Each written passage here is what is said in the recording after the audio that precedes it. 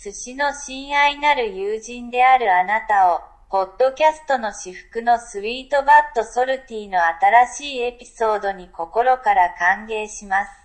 That was Japanese for I sincerely welcome you, my dear friend of sushi, to a new episode of Sweet But Salty, the bliss point of podcasts.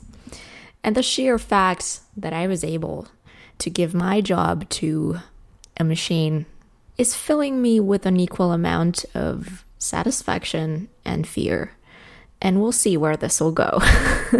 Maybe I'll make it possible to record an entire podcast without me actually speaking at some point. I don't know. We'll see. Stay tuned. And if you speak Japanese by any chance, please let me know what Google was actually saying at the beginning of this episode. I hope it came somewhat close to what I wanted to say. I think you'll be very pleased and very proud to hear that I'm successfully procrastinating on 3 papers and 1 presentation for uni. 1 paper and the presentation are due in 2 weeks from now, and I'm still incredibly chill, and I guess I'm gonna wait till Monday to start, because Mondays are obviously the best days for fresh starts, and I don't know, the strategy is either going to break me or it's going to continue working out. We'll see. And I'll definitely make sure to report back. But yeah, so that's why I've researched my way into a whole different topic that has nothing to do with my papers. And it's not going to get me any grade unless you decide to give this podcast a 5-star rating on iTunes, wink wink, or anywhere else you're listening. I don't even know. Seriously, I don't even have Spotify, but I know my podcast is available on Spotify. I don't know, I'm so weird, but no, actually I'm not weird. I'm just broke. Okay, I'll get my Spotify, whatever you call it, when I have a regular income that is enough to make me survive. But until then, I'll just keep producing episodes like this. Well, I think I haven't mentioned that it's International Sushi Day today. That's amazing. I love sushi so much. And I'm going to tell you a little bit of what I did yesterday, just for you to be able to understand how much I actually love sushi. I met up with a friend of mine very spontaneously for ice cream yesterday. Shout out to you. And after that, I got myself a couple box of sushi. So yeah, I'm still single. And I'm quite small, so I can't really stomach a lot. But I got this box of sushi for 2 people because it looked amazing. I got it solely for aesthetic purposes because I wanted to take pictures with it, and so I did. If you want to see them, they're going live on my Instagram at World of Vila today. I don't want to say it's sexy sushi. It's like sushi is sexy by nature, but I picked an outfit that kind of supports that air. Let's leave it at that. Check out my Instagram to find out how this shoot went. But yeah, so I thought it's International Sushi Day. I love sushi. I'm procrastinating. I want a 5-star rating and I need content for this podcast. So things were coming together beautifully. And I did my research. I wanted to find out, why does it take so incredibly long to become a sushi master? If you don't know, it takes more than 10 years to be on top of your game and to be a proper sushi chef, so to say. So I read a couple of articles, and it turns out that people start out as apprentices who aren't really allowed to do anything. For the first year, they are just allowed to watch from a distance what the master is doing. So you learn by observing. You are not being told what to do at all. Nothing's explained to you. You are supposed to observe what's being done, supposed to understand it, and then step by step you are given more and more things to do. So in the first year, you're basically just allowed to swipe the floor. Wow. At some point, you're allowed to wash the fish, to cut it, to prepare the rice. And step by step, things are coming together. And a proper sushi chef is actually not just the chef of the kitchen. He's also expected to kind of entertain his guests, to be a good host, even to coordinate everything that has to do with the billing, and to make sure that the customers are happy. So there's a lot of responsibility attached to that position, and that's why it's a job that is considered really prestigious and honorable.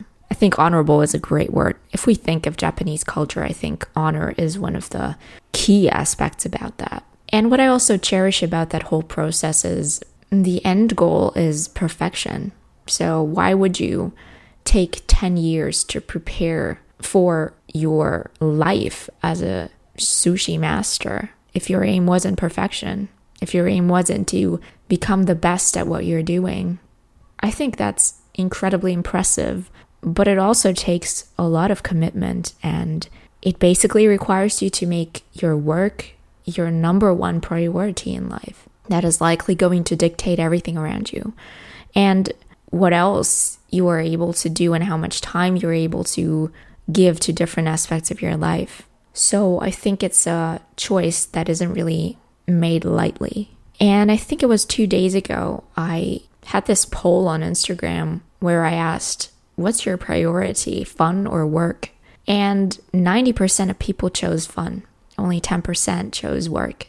The funny thing is, the same is true for me. I've prioritized work for such a long time in my life, and I'm 26 years old and I went through burnout, and I can tell you one thing, if you don't have a proper balance, it's not going to get you anywhere. Because at some point you were faced with this inevitable question, what am I doing this for? And I think dedication is incredibly important. Striving for perfection is incredibly important, but we must not forget that it is a lot more rewarding to keep working, to keep producing things, releasing things to the world if you're an artist or any type of creator. It's better to make something that is imperfect, but as close to perfection as you can come at this very moment of your life. So yeah, what do I take away from that whole sushi research? Excellence takes time and practice and dedication that is likely going to be a journey of a lifetime. Developing your skills is a choice and a commitment. So is developing your personality, because that is always attached to being considered a master of your craft. And never underestimate how much you can learn from observing things closely, and people for that matter. So I'm going to take all of these things as inspiration for this next chapter of my life, I guess.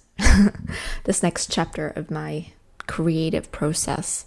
I've been meaning to go back to drawing for a really long time, and I think now is the time I'm going to do it. As I said in my last episode, I was busy covering songs on Instagram, and I feel like singing is incredibly important for me on a personal level. But I do think I'm a very visual person, and I can't live without visual creation. I can't.